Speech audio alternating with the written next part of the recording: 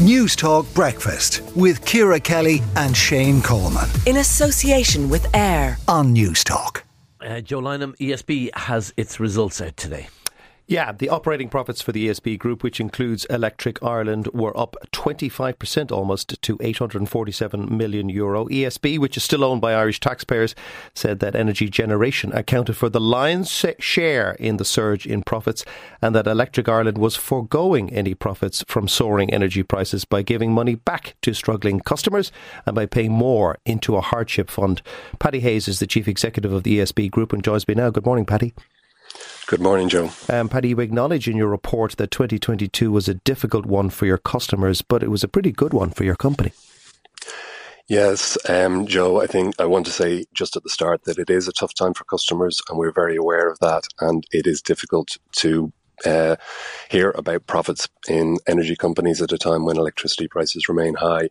But as you said, the increase in ESB's profits has been delivered from the generation businesses operating into the wholesale markets in Great Britain and Ireland. As you said, we're not in a position to use those additional profits to reduce the prices to our retail customers.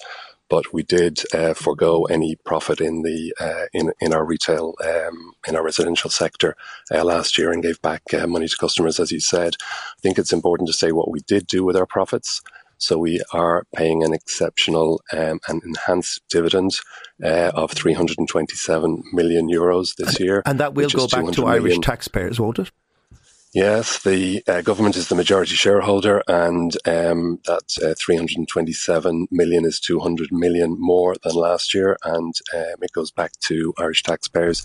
And of course, we also maintained our investment programme, investing a record 1.4 billion in clean energy infrastructure last year.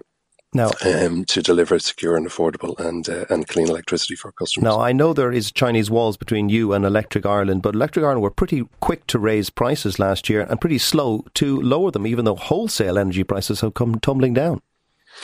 Yeah, I know that that's the perception, but actually Electric Ireland, it took a year from the time that the wholesale prices moved before Electric Ireland raised their prices.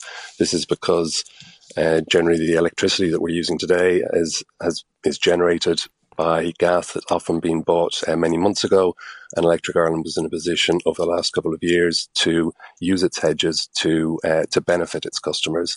And of course, what we did last year, we made a decision to forego any profits from our residential customer book, ultimately in December last year giving back €50 to every residential customer in the Republic of Ireland at a cost of somewhere north of 50 million and to ESB. What's happening in 2023? Will prices stabilise in the wholesale market, do you think? And will that be reflected for customers?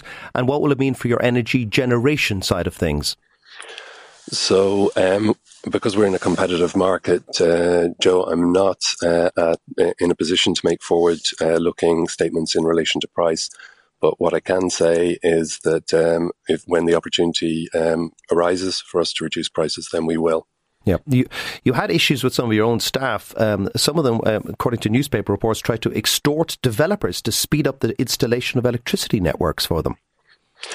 Yeah, we had some allegations last year in relation to some aspects around customer connections. I want to be very clear that that's not things like that are not acceptable to ESB. As soon as we heard those allegations, we dealt with them. We reported them to the Gardaí. You might see that we've been in court in relation to those issues as well, because we're absolutely determined to get to the bottom of those. And And really, that doesn't characterise ESB. I think the important thing is what we're trying to deliver, the 1.4 billion of clean energy infrastructure, the 30% increase in connections to homes and businesses last year, and the record number of renewable generators that we connected to the grid, 700 additional megawatts of renewable generation connected to the networks north and south last year. Thanks, Paddy. Paddy Hayes, the Chief Executive of the ESB Group. Newstalk Breakfast with Ciara Kelly and Shane Coleman. In association with AIR. Weekday mornings at 7 on Newstalk.